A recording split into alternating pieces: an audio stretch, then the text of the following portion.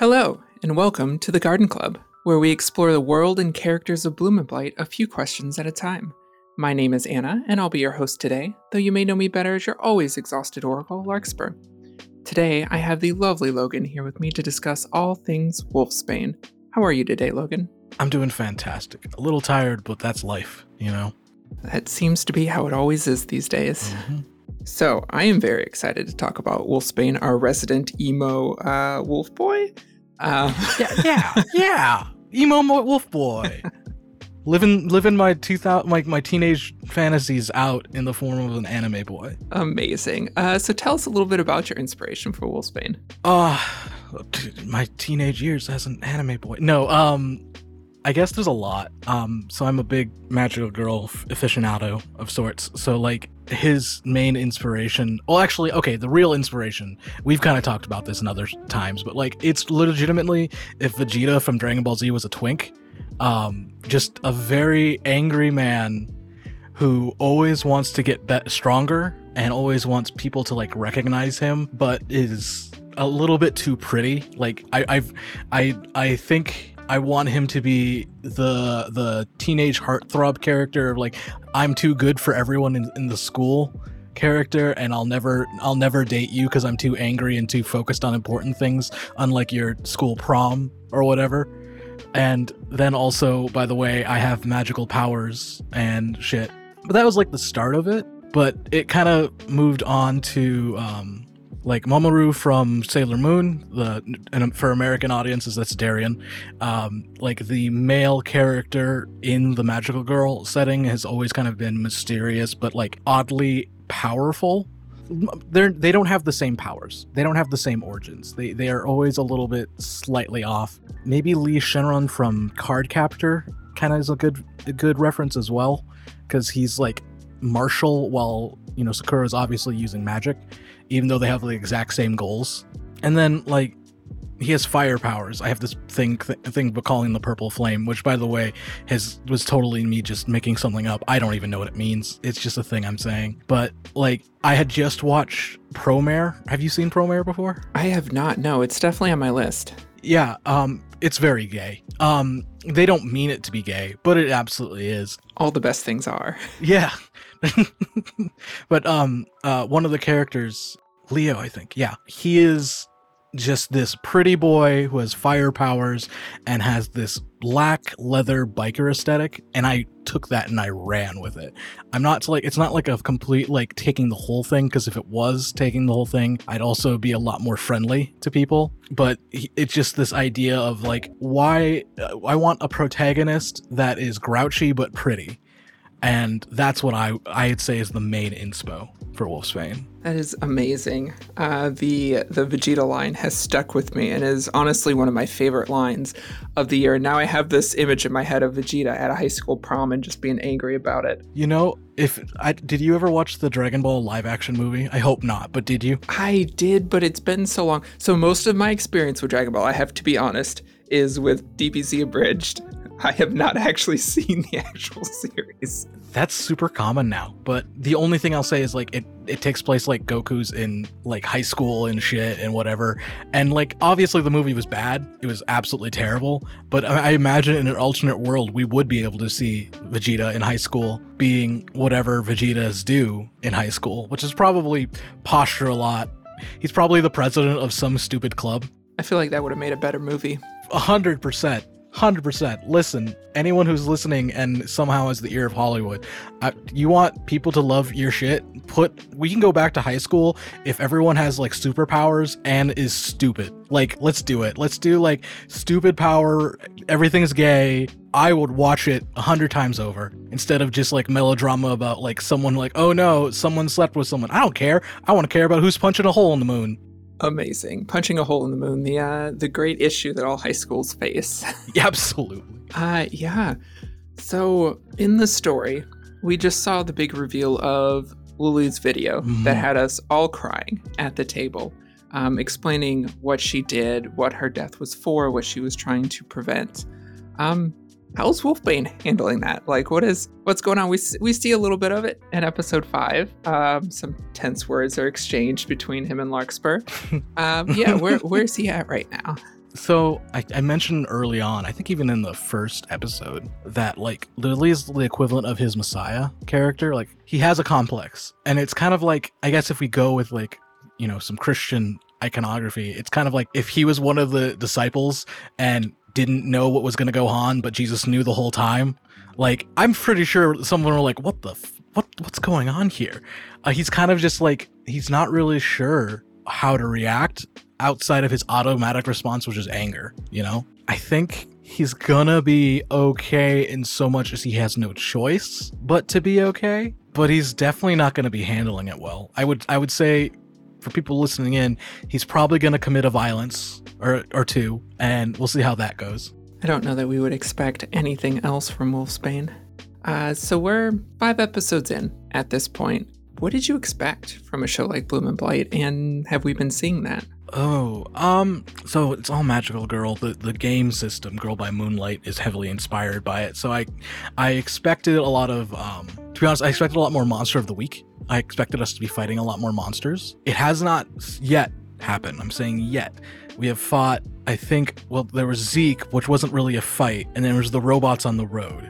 But like, I expected more, you know, just random, monsters kidnapping people, and we gotta go save them. But it hasn't happened. But I'm excited because we're exploring a very different story. We're exploring the post-tragedy of like a Magical Girl setting in a way that's like genre defying, because we don't see that a lot in the Magical Girl genre. Like the main characters usually don't die, and Lily is effectively our main character.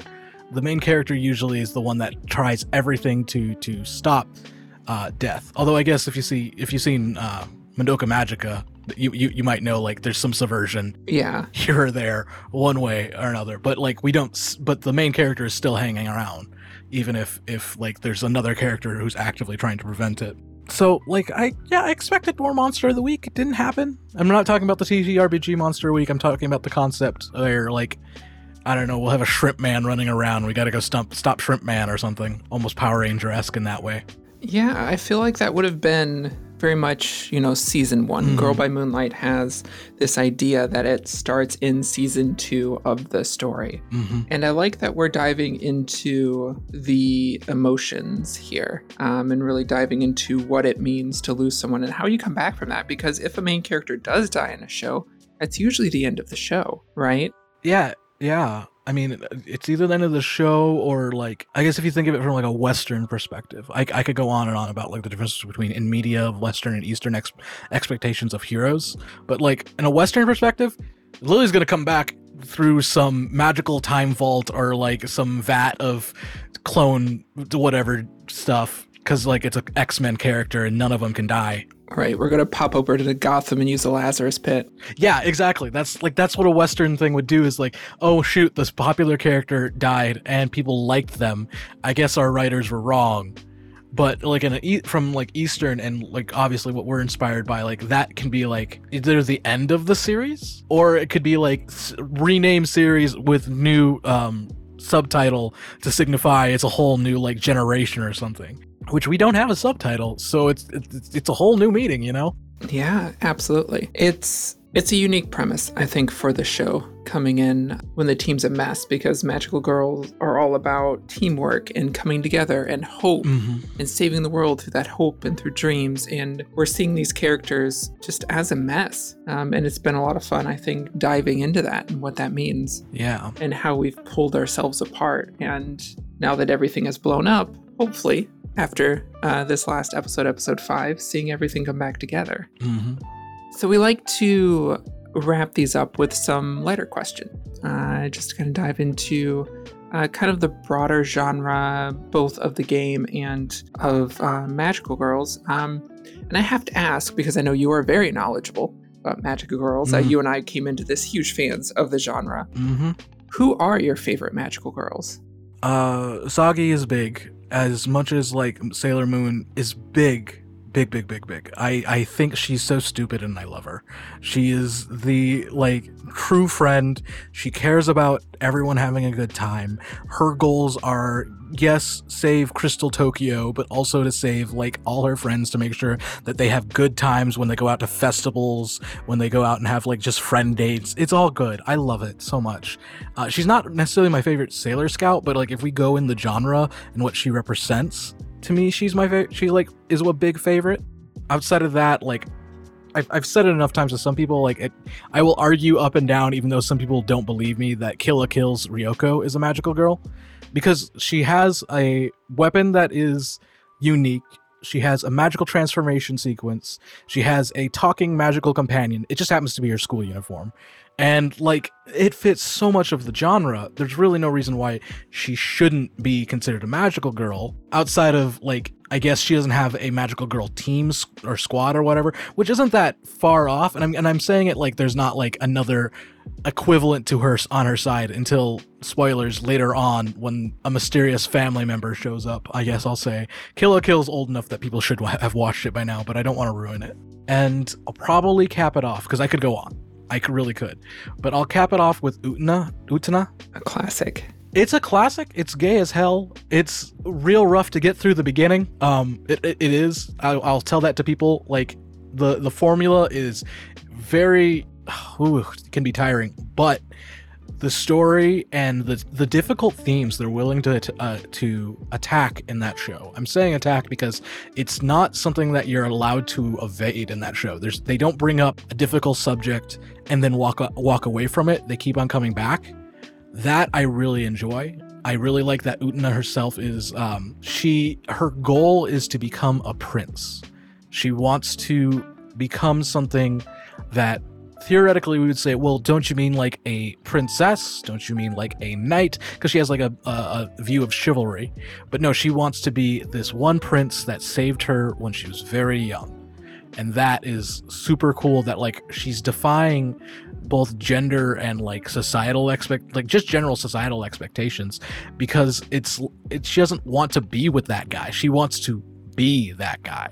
Like that's cool as hell. Well ahead of its time for that type of media, which is sad to say, but true nonetheless. Someone's gotta break that barrier, you know? Absolutely. The other lighter question I had, if you had to choose a different playbook for Wolfsbane, Girl by Moonlight uses playbooks for those who haven't seen this system yet. Wolfsbane is the outsider, correct? Correct. He's the green Power Ranger of the group. Yeah, so if you had to choose a different one, if we saw an AU Wolfsbane, what playbook would you pick? Honestly, the Guardian. That's a good one. The Guardian is like, what is it? They say it's like the Protector one. Wolfsbane is all about being aggressive, but he's also all about making sure that everyone else is kind of doing what they need to get things done. And I could see him being, instead of like trying to push people to motivate them, he's legitimately putting himself into harm's way. I could see that as an easy thing to do for him. I could also see changing in that AU situation where instead of where he was someone who was outside brought into the group, he was someone who was like, I would say the equivalent of the Guardian character of a lot of magical girls. Like Kuro from Card Capture Sakura. Like he is technically a Guardian character. He's cute most of the time, but people forget he's got like a flying cat form, and that would be, that's terrifying. So that'd be pretty cool. Yeah, and it's interesting too because the Guardian was Lily's playbook. So it's really interesting to see Wolfsbane and possibly some of the other characters gravitate towards that playbook. It's just really fun all around. So unfortunately, we are running out of time. Oh no. Yeah, I know. We can only go so long with these, even though I want to just sit here and keep talking with you. Is there anything else you would like people to know to expect for Wolfsbane or anything like that going forward without giving any spoilers? We are not going to give any spoilers beyond the most recent episode. Yeah, without giving spoilers, Wolfsbane has a big heart. He's actually probably a big softie on the inside. He just doesn't know how to emote really well. You can expect him to try and be as badass as possible, not necessarily succeeding every time, but he will always try. I as a role player, I'm very much of like, I'm the yes and in the situation, so I'm always going to be like, I want to do this cool thing. It didn't work out. Okay, what's next? What are we going to do when one of these things fail? So Wolfsbane will unfortunately, no matter what gets thrown at us, we'll probably take the risky but cool scenario and probably get hurt in the process. Amazing. I think there's a lot of harm in the future. Well, we've had a habit of not rolling well, and our characters especially take a lot of risks. Yes. And I don't think Taylor's going to let that go unnoticed. Nope.